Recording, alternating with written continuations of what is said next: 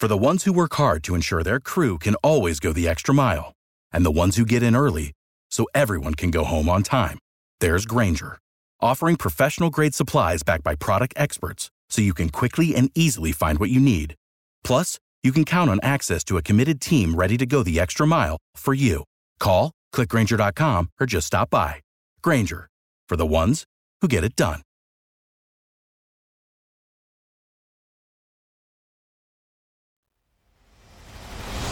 Welcome to the People Teaching People podcast. My name is Tiana Fesh. I'm a mom of three, an educator, a course development consultant, and a lifelong learner. Teaching and learning can take place anytime, anywhere, and in a multitude of ways. The range of knowledge and skills to teach and to learn about are truly limitless. But at the heart of all teaching and learning experiences are the people. The People Teaching People podcast is the place to talk about the who, what, when, where, why, and how of teaching and learning in a world where there is always more to discover. Education plays an important and integral role in all facets of our lives: how we work, do business, live, play, explore, and build relationships. Let's talk teaching and learning together.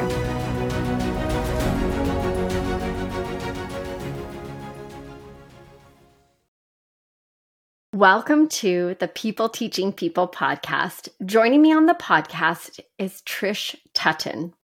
Trish is a speaker and mindfulness teacher who has taught mindfulness to thousands of people across North America for the last decade.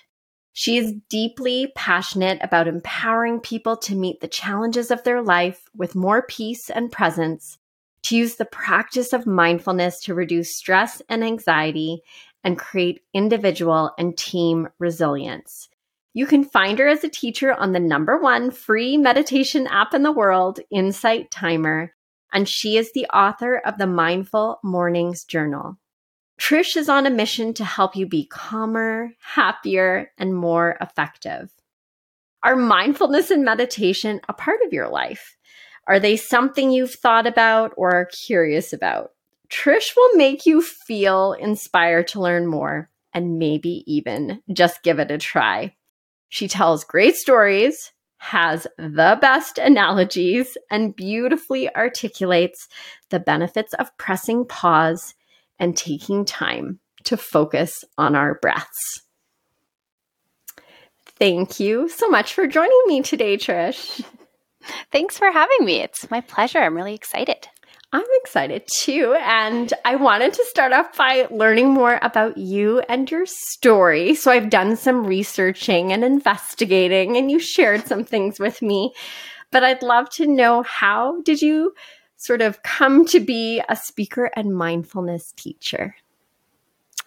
Yeah, so, I don't know if you have something that just, when you found out about it, it just like sparks something in you, or you feel like magnetized towards something, or you feel like, your heart is just like calling you to do. So that basically happened to me when I first tried yoga. I was in university and I was going through the stresses of, the university life, which is exams and papers and relationships and situationships and friends and roommates and family, just the basic stresses of life, really. And I was also doing a lot of sitting in lectures and writing essays. And I just thought, okay, I need to move my body. I know that this, this will not only help me physically, but also maybe it'll help me with some of my mental stress too. And I was drawn toward yoga mostly because I had heard not only is it good for you as exercise, but it does also have this kind of mental piece to it where you're addressing mental stress. So I thought, okay, great, I'll give it a go. And so I tried a couple of yoga classes, and I remember feeling a little bit like these are kind of weird. Sometimes the teachers are saying weird things and it's like a little woo-woo, but at the same time, I just was feeling like there was something pulling me to be there week after week. Something kept calling me back. And maybe your listeners, as I'm saying this, maybe they're thinking of whatever it is for them, the thing that they're passionate about or they love. It's like that. And so I graduated university and yoga was still calling my name. And so I took a yoga teacher training course. And at the time, my career was really on a trajectory of working in not-for-profit events management. I'd worked on some massive events, really quite stressful work, if I'm honest. And I found that my yoga practice and what I then started to learn was this mindfulness piece, which is the mental part, was really helping me manage a lot of the stress that I was dealing with, not only at work, but also in life. And I also, as I kind of continued along my career path, was noticing that folks around me were also really stressed out. And a lot of people weren't necessarily having that stress managed as well as maybe I was doing it. I was seeing actually a lot of suffering around me as I had a couple of different jobs in a couple of different locations and different organizations. But this pattern was the same. People overworking and burnt out and stressed out and reactive and irritated. And it seemed to me like this kind of crisis actually in the workplace. And, if I'm honest, yes, I was managing my stress perhaps better than some other people, but I was still struggling too. I would still find myself just caught up in mental stress. Like one thing would happen to me in the morning at work that was stressful, but it would only maybe last a half an hour.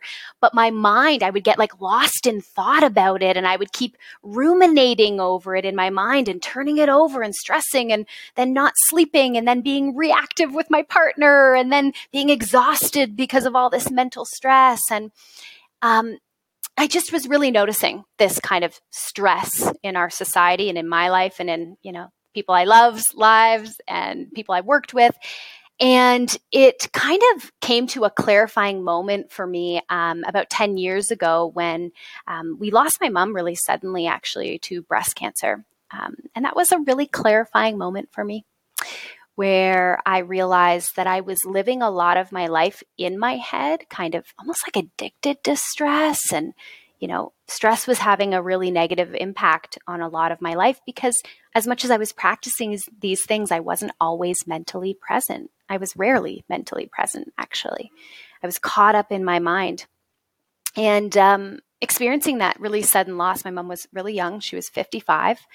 It was like this moment of clarity, like, okay, I might not get a really long life, like I maybe assumed. I never even had thought about it clearly, but it was only in that moment that I realized, wow, I really assumed that we're all going to be here for a really long time.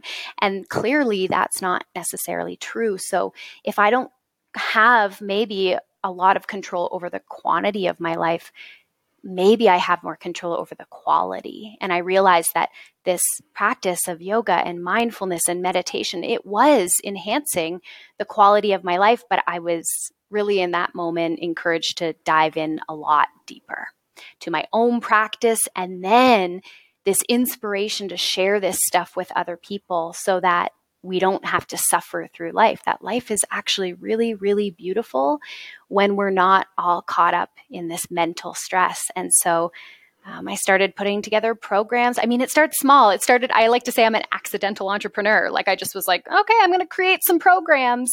I'm going to speak at some conferences. I live in Banff National Park. Lots of people bring their conferences here. I've got like people right here. I started doing that. And then folks wanted me to come into their workplace and teach their employees this stuff. And yeah, fast forward like 7 years from my first talk, here I am. That is quite the story. And isn't it so funny how oftentimes in hindsight, it almost seems like something happens accidentally, but when you kind of look at the lead up and all the pieces of the puzzle leading up to it, there's sort of all those nudges and little moments along the way that are sort of guiding you in that particular direction. And I'm so sorry about the loss of your mom. Thank you. That's so tough. And it is sometimes in those really tough, difficult times that they not really force us to, but they, prompt us to pause and reflect and think about like what's really important and what's going on for me. And that's an amazing thing that was a big part of sort of guiding that direction and journey that you've taken. For sure. So teaching is a big part of what you do. And there's a quote by Robert Heinlein that I love, and it's when one teaches to learn. So I'm curious, what have you learned through teaching corporate and personal mindfulness strategies? Yeah. Okay. So that is so true. I love that. I've never heard that quote. And I learn from students all the time. I learn from my clients all the time. And I think one of the biggest things that I have learned is just how tightly gripped our society and our culture is on this idea that the only way to get to a place of success, and I put it in air quotes for anyone who's just listening, because what is success, right? We all need to define it for ourselves. This, chokehold our culture has on our definition of success of we're only able to get there when we're stressed out, of stress leading us to success. And I think that it's just so prevalent. I see it all the time because really what I'm inviting people to do when I'm inviting them to practice mindfulness, to practice meditation, it's exactly what you said, these moments that make you pause and ask yourself, wow, what's really important to me? What really matters? I'm inviting them to pause, to stop what they're doing. And that you'd be fascinated to see the kind of resistance that comes up in people. No, I can't. I'm too busy. I can't do that. I have too much to do. I have no time. I have too much on the go and not enough time to do it. And I'm too busy and I don't have time and I'm so busy. And, I giggle about it because I know what that's like too, to live in that place. But it's really, truly not funny because where does that get us? Where does that belief get us? Well, we see. Right now, we see burnout is one of the biggest things that my clients come to me with. Burnout. Do we think that people who are so stressed that they're not caring for their mind, their body, their heart, do we think that they're aligned on a daily basis with what really matters to them? I don't think so. I don't think so. When I've experienced burnout, I wasn't aligned with what really matters to me. So I think that is the biggest thing I've learned is just how much what I teach really goes a little bit against our cultural norms. And how indoctrinated we almost are in this belief that, well, if I want to be successful, stress is the way. I see it in fellow entrepreneurs that I know. I see it in the corporate world, the not-for-profit world. I see it in my loved ones too. So that is really a big learning and also a little bit of a hurdle too to teaching what I teach. Don't worry, just slow down. Everything will be okay. Just take a break. Just pause. You'll be fine. Yeah. But oh my gosh, how do I do that? And it is so true. And when you were talking, it really made me think about the question we all ask each other, which is, how are you doing? And the answer, so busy. And then you list off all the things that you're doing. And it's almost like you almost don't want to, if you were to say, have a quieter day, like, do you want to say, well, I just sat, around and why don't we want to say that? Because we feel guilty. Because there's this subconscious, unconscious belief that to rest is lazy. Well, you're not productive. And that, again, another belief that our worthiness lies in our productivity, right? It's really interesting. It is really interesting. And I think it's so important, as you said, to take those pauses. I think there's so much value that can come from those pauses. And I know it's something that I struggle with it in a huge way. And I'm not passionate about yoga as you are, but I have enjoyed yoga very much. But I have to tell you, and maybe it would be different now because I was doing it more when the kids were younger and we have 3 children. They're now 16, 14, and 11. But when they're crazy, it's all consuming. And then at the end of, a yoga class, when you're doing Shavasana, I struggled laying there doing nothing. Yeah. It was, that was for me the most difficult part of the class. That just trying to be still. Totally. And it is partially how we frame it, right? It's like you said, well, I'm doing nothing. Or if I have a day where I'm not doing anything, well, what did you do? I did nothing. We can also reframe our language, right? It's like, I rested. I've refueled myself. I restored myself. I gave myself an opportunity to rest. It's even in our language. And you're not the only one who says that, right? It's like, oh, well, Shavasana is doing nothing. Well, is it? I don't know. Or is it resting? Exactly. And I think, but it's hard for a lot of people. So it's hard for a lot of people. Yeah. Yes. An area of growth for me, for sure. And life, it can just get so busy and overwhelming and all-consuming. And I know you talk about meditation being an important part of really supporting people in this crazy modern life that we lead. So why is it can it be such an important tool and piece of all the busy that we're experiencing? Yeah, absolutely. Well, meditation is like, whatever you want to call it. You can call it meditation. You can call it mind training, brain training, being more in the present moment, whatever you want to call it. It's exercise for your mind. And what are we trying to exercise? What skill are we trying to get better at? Just like if we exercise, our biceps, we're getting better bicep strength. When we exercise our mind in this way, we are practicing having our mind more in the present moment. Which really, for a lot of us, actually, a Harvard study said that 47% of the time, on average, our minds are not in the present moment. So where are they, right? We're like, well, I'm here, I'm in the present moment, but our minds can be somewhere completely else. Your mind could be, right now, listening to this podcast, you could be thinking about something that happened to you 10 years ago.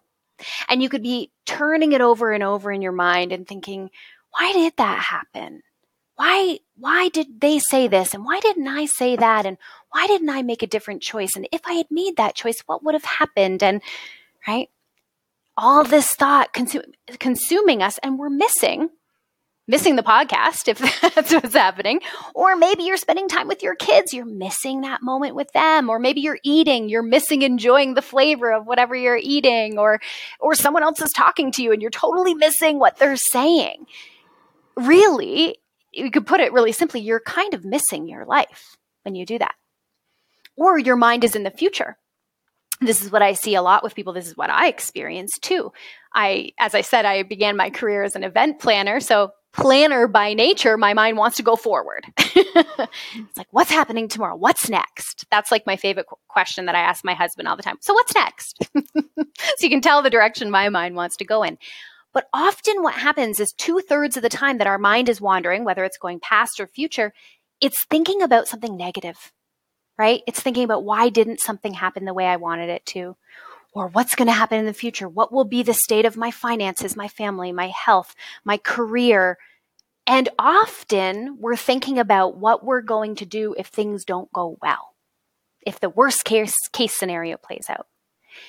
And everything we experience life through the lens of our mind, right? Everything we experience has to go through our mind, through our perception, through our specific biography, the life we've lived, our biology, and we interpret it a certain way. So if 47% of the time on average, we're not even present in our lives and we're thinking about things that are creating negativity and pessimism and stress and overwhelm, like, let's be real, we already live in a world it's stressful no matter what, right? It's stressful no matter what, but it's almost like our brain with this habit of mind wandering cranks up the volume on all the negative stuff. And so that's all we hear. That's all we pay attention to. And then what comes of that is we get, this population of people who are pessimistic and negative and stuck in stress and gripped by anxiety and on this steady path to burnout, unhappiness, unfulfillment in their life. So the power of meditation is to say, okay, we live in a world that already has enough stress. Let's train our mind to not crank up the volume on all of that, to be able to experience our life almost like in little snapshots. Like, here I am, little snapshot, guesting on the podcast. Are stressful things going to happen later today? Maybe, maybe not. In equal value, I don't know. But if I can mentally be more here instead of there, wondering, worrying, what ifing my life away, I can actually be present for my life. And I can maybe lessen the chances that I'll get to the end, which who knows when that is. Maybe it's tomorrow, maybe it's next week, maybe it's 60 years from now. I don't know. Maybe that will increase the chances that I'll get to the end of my life having lived my life more intentionally, more on purpose, with more ease, less stress, more fulfillment. Instead of, man, get to the end of my life, I wasn't even present for any of that. I was worrying it all away. Yeah. And that is the connection where we practice meditation. That's what it gets us. That all sounds very amazing. So why don't more people meditate? Actually, lots of people do meditate. So then I guess I'm curious, what can meditation look like? Because I think it can seem a little bit intimidating. So, maybe people have misconceptions about what meditation or effective meditation can look like. Can you give us sort of a sense of what that might be? A lot of people, there's this, it's been said before that meditation has whoever's doing the PR for meditation is not doing a great job. Because they're sending out this idea. A lot of people have this idea. People will say to me all the time, oh, I've tried meditation before, but I can't shut my mind off. I can't clear my mind. And I say, that's correct, because you're alive. And that's a good thing. And if you told me you could shut your mind off, you're dead. So let's not rush toward that goal anytime soon. So this is a big misconception I find people have, is that it's this state of shutting your mind off, which is impossible to do. I've been practicing for over a decade. My teachers have been practicing for longer than that. None of us can shut our minds off. That's not the goal. I was a student for a long time of theater. And so I'm going to give you a little analogy here that is related to a theater. And even if you haven't acted on stage, maybe you've seen a play before, maybe you've seen live theater, some of your listeners. When you're watching a live theater show and there's the main character who's taking center stage, they call it down center, because a stage used to be like this, right? Center of the stage, front where all the guests were here. They're down stage and they're center. They're taking all of the attention. Yet, in a show, in a scene, maybe there's a main character down center taking all that attention, but there's still people in the background. Or even if there isn't people in the background, there's like sets in the background or props in the background. Your goal in a meditation is not to clear your mind or shut your mind off or get rid of all those thoughts. Your thoughts will start to become like the background characters, like the scenery, like the props, where there's a thought that says, oh my gosh, what's going to happen tomorrow? I have that big presentation. What if I fail? It's in front of my boss. What if they hate it? What if I get fired? You don't need to shut that thought off. And in fact, the more you try to push it away, what we resist persists, a famous quote. The more you try to push it away, the more that thought's going to be like, no, I'm here. And it's going to take center stage. So you just want to let your thoughts kind of fade into the background where they're still there, but you're not giving them all your attention. What you're giving all your attention to, and there's different types of meditation, but in the type that I teach, mindfulness meditation, which is really the most scientifically kind of studied and sound practice that we have, you're giving all of your attention mostly in that practice to your breath. Why your breath? Well, it's always with you. It's a really easy tool. You don't need to go looking for it or find it. You can't leave it somewhere and walk away from it. It's always here. And the breath exists in the present moment, right? Even right now, listeners can just notice that there's a breath coming in, a breath coming out. And when you pay attention to that, your mind is right in the present moment. So your breath takes center stage and you focus on that center stage moment. And then maybe your mind drifts to one of the background characters. Maybe you start to think a thought, oh, whatever, what's going to happen tomorrow? Or, oh, remember that thought from yesterday afternoon. And then you bring your attention back to that main character of the breath, helping your mind be firmly rooted in the present moment. That's a great analogy. I love it. And then it's practice, right? Yeah. I think this is what people miss out on too. They go, oh, I've tried meditation, doesn't work for me. And I go, how many times did you try it out of curiosity? Oh, just like once or twice. Okay, well, if I was a personal trainer and you went to the gym once or twice and came back to me and said it didn't work for me, well, yeah, obviously. It takes time. It takes practice. That makes so much sense. And I appreciate the analogy so much. I find stories and analogies and that make things come to life so well. And I can very much picture what it is your approach when it comes to mindful meditation and really helping people take those pauses in a way that's going to be effective and meaningful with practice, of course. Yeah, exactly. Practice. Over time. Over time. So sometimes, once in a while, people can be a little resistant to learning something new or changing things. Change is tough, right? So what are some of the biggest barriers you feel people have to learning meditation? And what are some things that you can suggest or do to help them? Yeah, I'll actually, my answer will go back to that one thing I was saying around what I've learned is the barrier of I don't have enough time. I'm too busy, right? And there's two things about that I think, two ways that I usually help people work through that. So first is that it doesn't have to take a long time.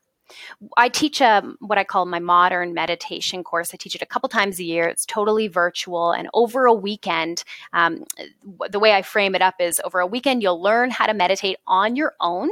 You don't need an app. You don't need to pay $150 a year for the rest of your life to have that app. You don't need a recording. You don't need to be like, oh, I want to meditate, but shoot, that recording, it's not working. I don't have it. It's on my computer. I just got a new one.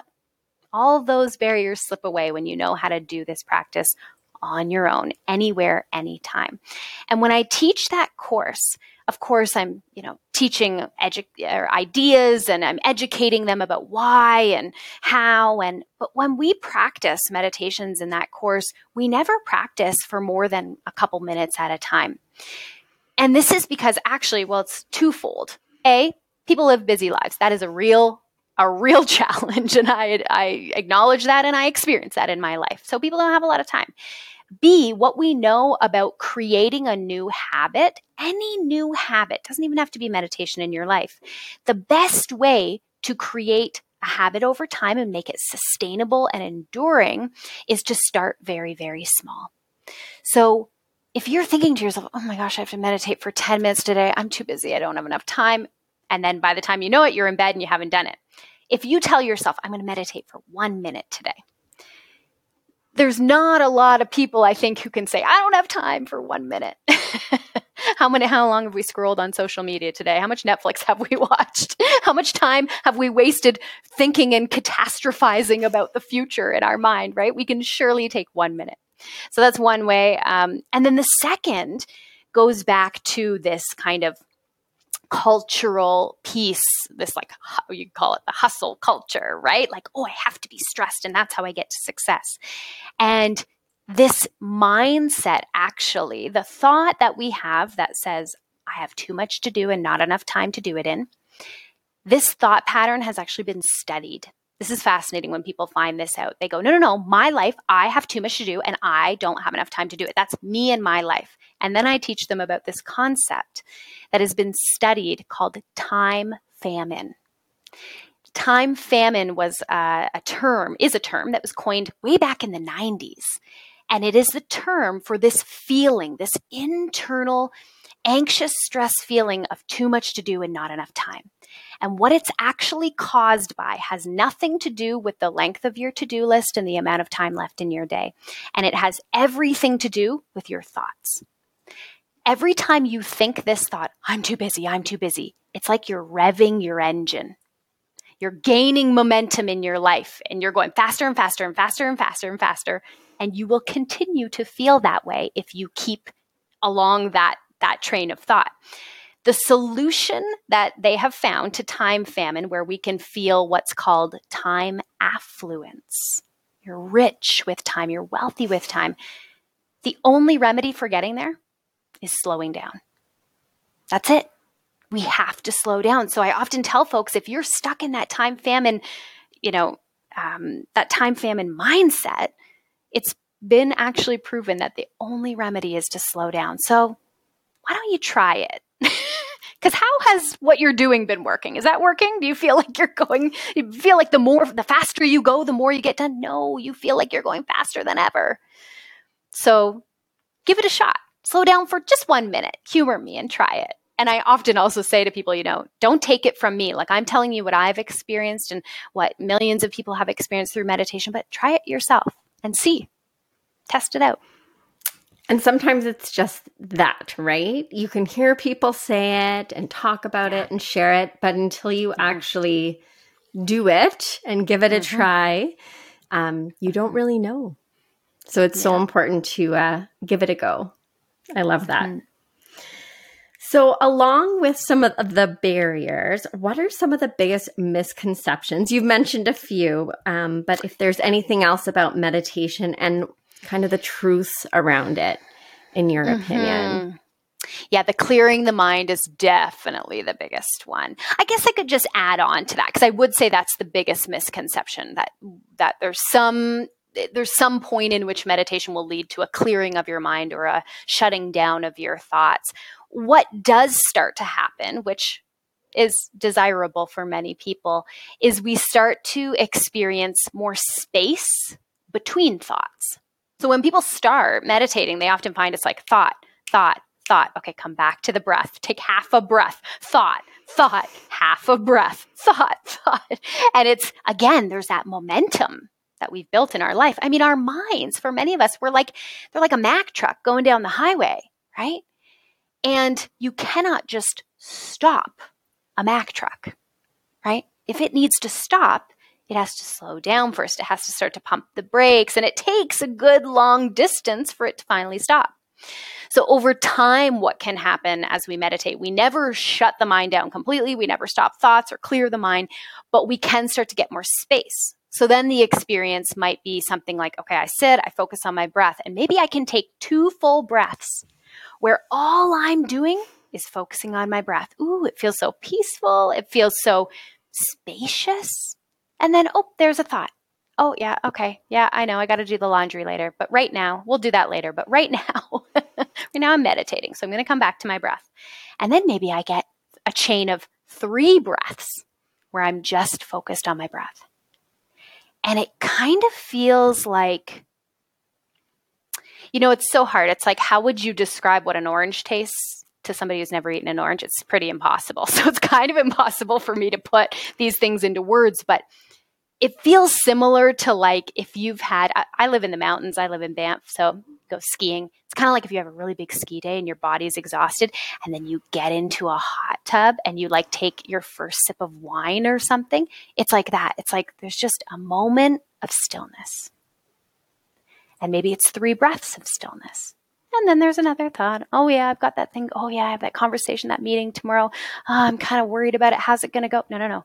Come back to the breath. And then you get another maybe 2 or 3 breaths. It's like rest for your mind. It really is restorative for the mind. People say to me all the time, I can't sleep. I can't shut my mind off. It's like, yeah, because you don't practice finding that state of mental stillness, even just for a moment. So yeah, I would say that that is the biggest thing is I can't clear my mind. So something people can work on without being in the beauty of the mountains in Banff. Mm-hmm. You're so lucky. Such a beautiful place to live. They're close for me, but I'm not in the midst of them. I can see the mountains from my bedroom window. So see, maybe I could not quite be like beside them as you are, but I could be looking at them and practicing taking my breaths and thinking about the things that you're saying. So you've talked about your own experiences with teaching and learning and in working with the people that you support. Who would be one of your favorite teachers, or what's a favorite learning experience that you've had, and why does that person or experience stand out for you? The biggest thing that comes to mind for me, which is actually, it just makes me laugh because it doesn't really sound like it would be the best. You might think, oh, she's going to talk about being on retreat somewhere, and maybe she went somewhere beautiful. Maybe she went to Costa Rica and but I will tell you that the most impactful experiences I've had as a student lately actually have been in the room that I'm currently in, which is my office / my own practice space. And were virtual classes that I did during the pandemic with a teacher from Calgary named Stephanie Nosko. She is a brilliant yin yoga teacher and meditation teacher. She teaches Qigong too, which is, I've tried it. It's just not my thing. Not everything's for everybody. I much more prefer the yoga classes and the meditation. But I think what was so profound about it was this realization for me that truly this stuff, yoga, meditation, mindfulness, it really is an experience you have within you. And it's not about where you are. It's not about being in some beautiful, blissful, peaceful beach, jungle, mountains. Oh, I need a retreat. Because actually what we all know is like many people have gone on vacation. They've tried to escape their problems. And guess what? They lay down in bed that night, thousands of kilometers from where they think their problems are. But guess what? Their problems are here in their mind. Not meaning they're making them up, but if they're dwelling on them in their mind, you can travel across the world and you're still going to be plagued by them. So I think what was so impactful was just that, and that it was such a tough time for everybody. It was a tough time for me mentally and emotionally going through, the height of the pandemic. And just to know that through her guidance and through my own dedication to the practice, I could achieve these states of calm, these states of optimism and hope, just here in my little silly office practice space, receiving instruction through Zoom. I mean, it sounds less than ideal. And I know a lot of students were like, ugh, I can't do that.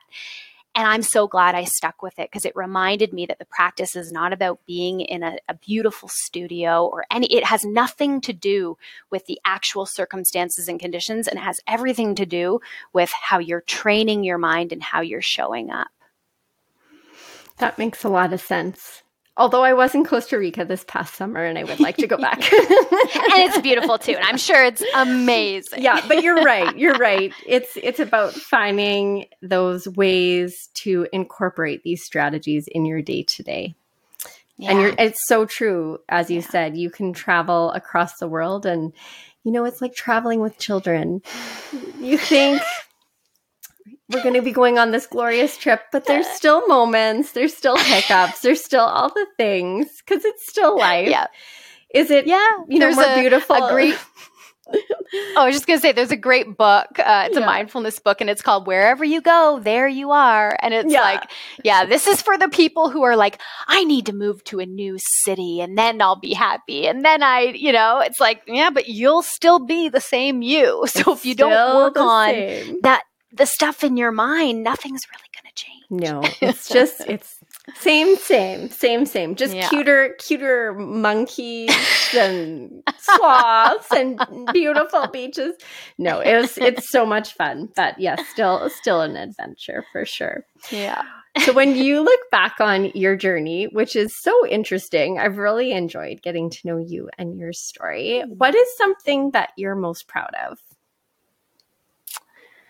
What am I most proud of? I think it's something that I continue to hone, and it is something that I know the mindfulness practices that I do help me with. But just like listening to my gut. And it even goes back to what brought me to Banff. I mean, I grew up on the eastern side of the country near Toronto, and it's kind of like the story with yoga, that it was just like something's telling me to keep doing this. Something inside of me is saying, keep coming back to that class. And then something inside of me was saying, I think you need to go out west. And then something, it's just, there's all these little, I think, messages and tugs we sometimes get. Either, you could say they're from your heart or they're in your gut telling you, but I just, feel proud for kind of following that. And I mean, there's been times where I've ignored it, and sometimes to my detriment and my regret. So it is a continuous process of knowing, like, what is that inner wisdom telling me? Which direction do I go in next? And what choice do I make? And I think I'm slowly, as I now creep toward 40, I'm like starting to get better at that, at knowing like, what is my gut telling me, or whatever, call it your intuition, call it whatever, right? And just following that for the most part, and learning too when I didn't follow it. Oh yeah, no, I actually knew that. I knew that. I just didn't act on it. Maybe because I was fearful, or maybe worried about what other people would think. And that's all totally human too. But yeah, I think it's that just recognizing those little things. Like you were saying at the beginning, you look back, I could look back at my journey and be like, oh, that all makes sense. But when you're in it, it doesn't always make sense. And there are things in my life right now that I'm like, this doesn't make sense. Why is this happening? I don't get it. And there's also, a piece of like, okay, and I'm going to trust that this is all going to make sense one day, and keep following these little messages and pulls and tugs from my own inner wisdom and my own heart, my own intuition. It is interesting looking back and recognizing those little nudges or things that are happening. And I love how you said you're approaching your 40s. So I'm 44. And I love it. It's a good age. But I remember I have a friend who's just a little bit older than I am. And she talked about this thing called the F at 40s. And I didn't quite get it till I was there.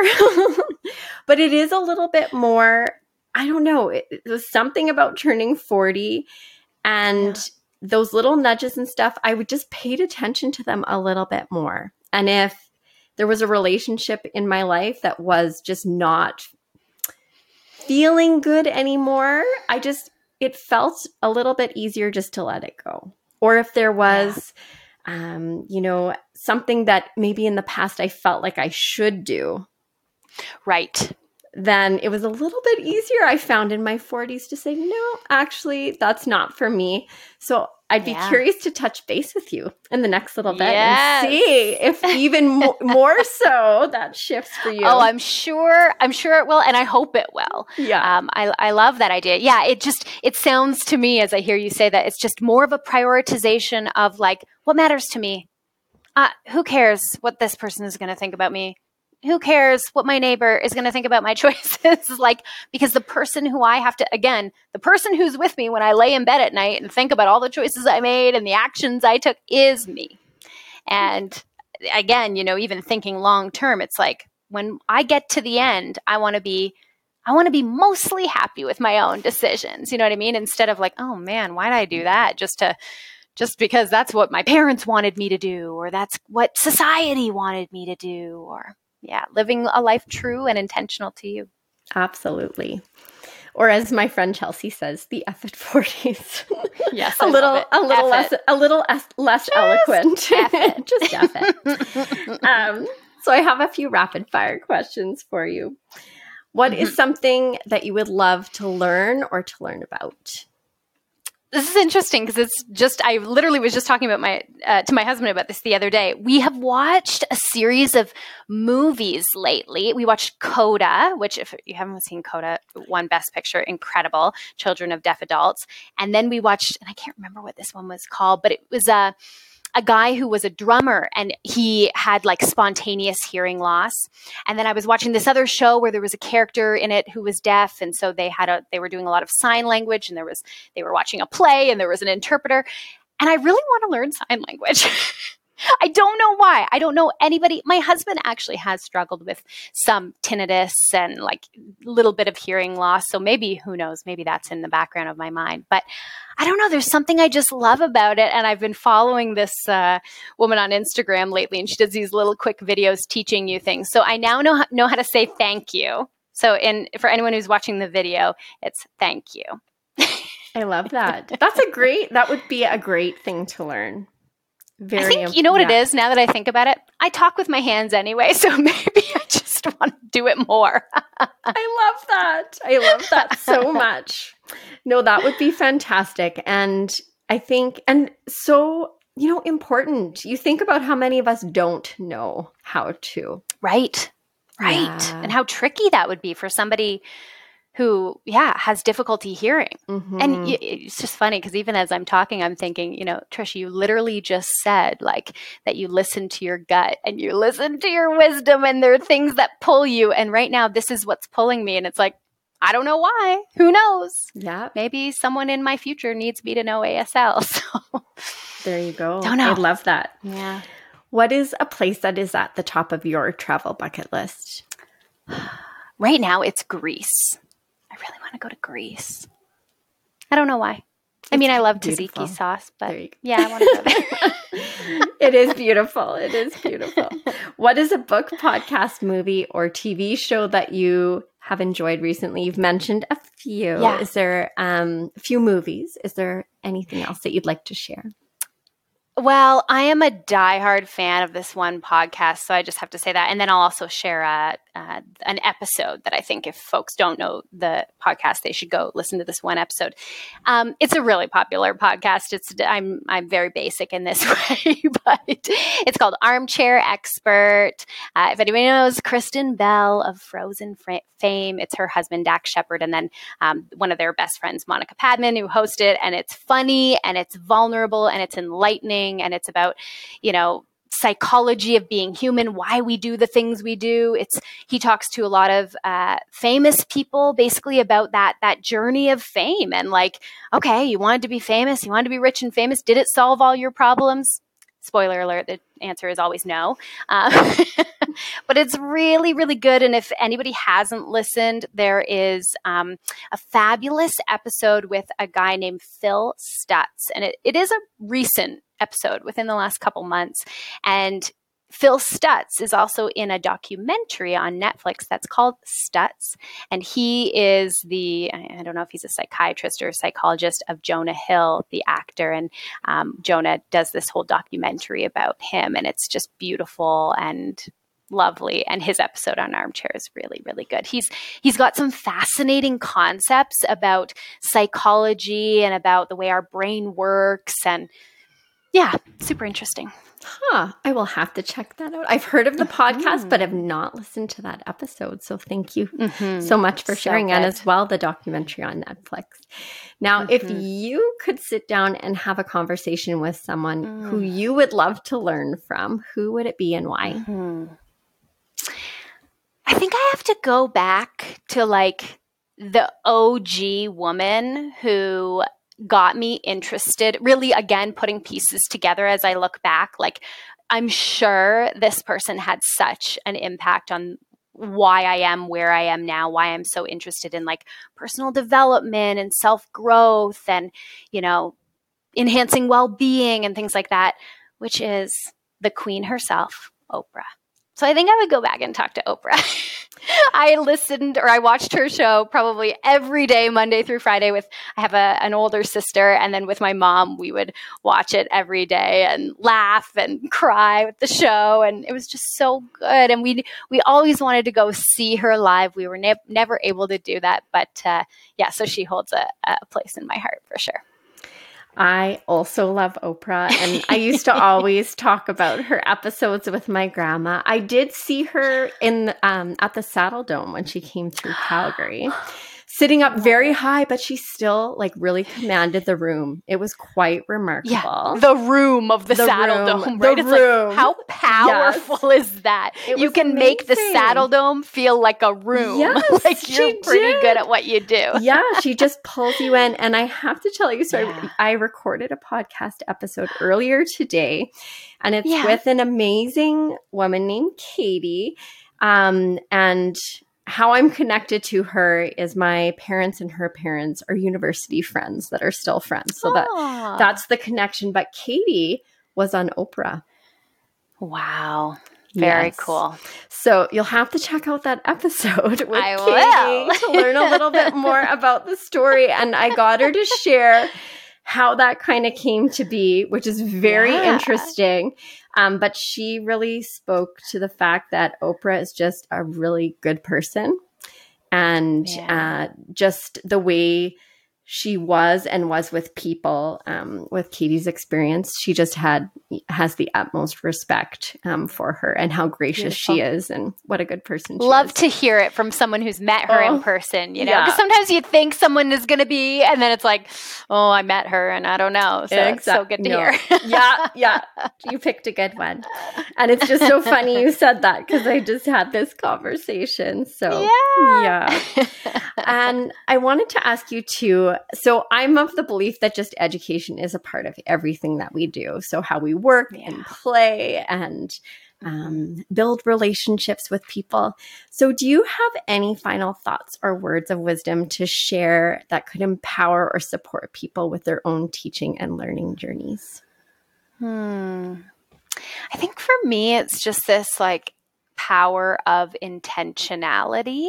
You know, like making sure that we're really living our lives the way we want to live them, not just on autopilot.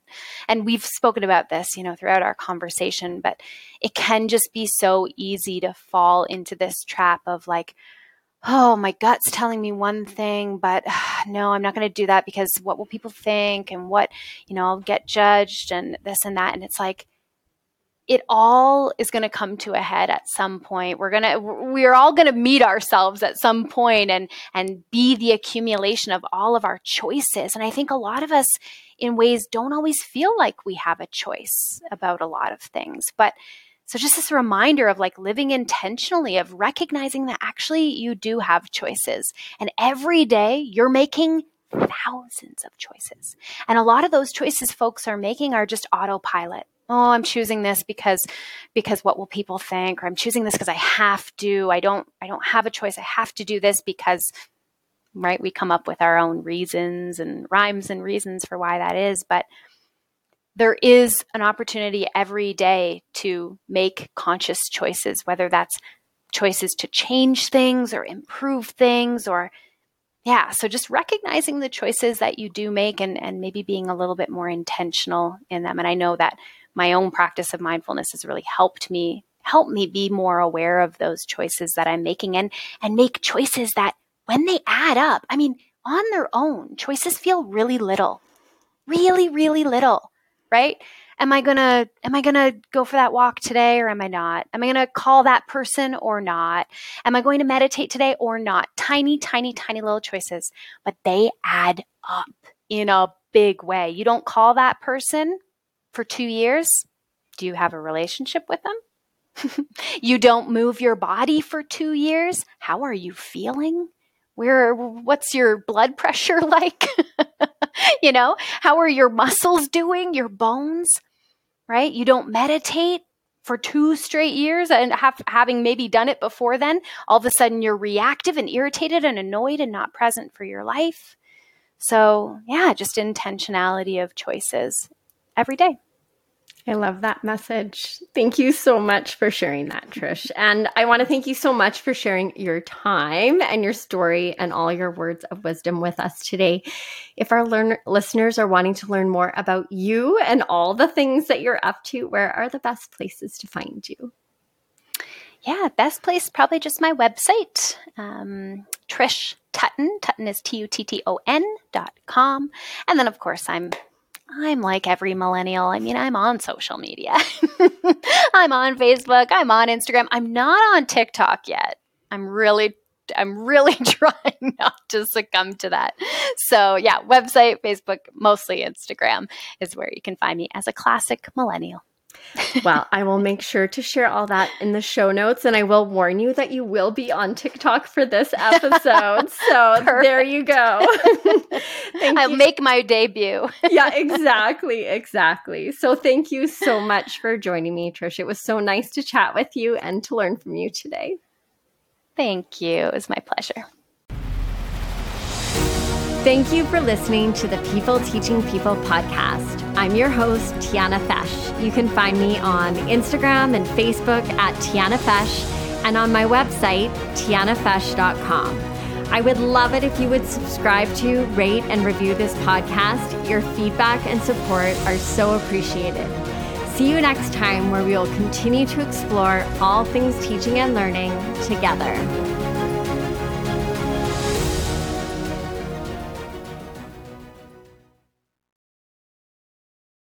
Without the ones like you, who work tirelessly to keep things running, everything would suddenly stop. Hospitals, factories, schools, and power plants, they all depend on you.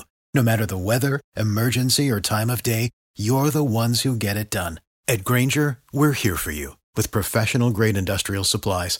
Count on real-time product availability and fast delivery. Call, click Grainger.com, or just stop by. Grainger, for the ones who get it done.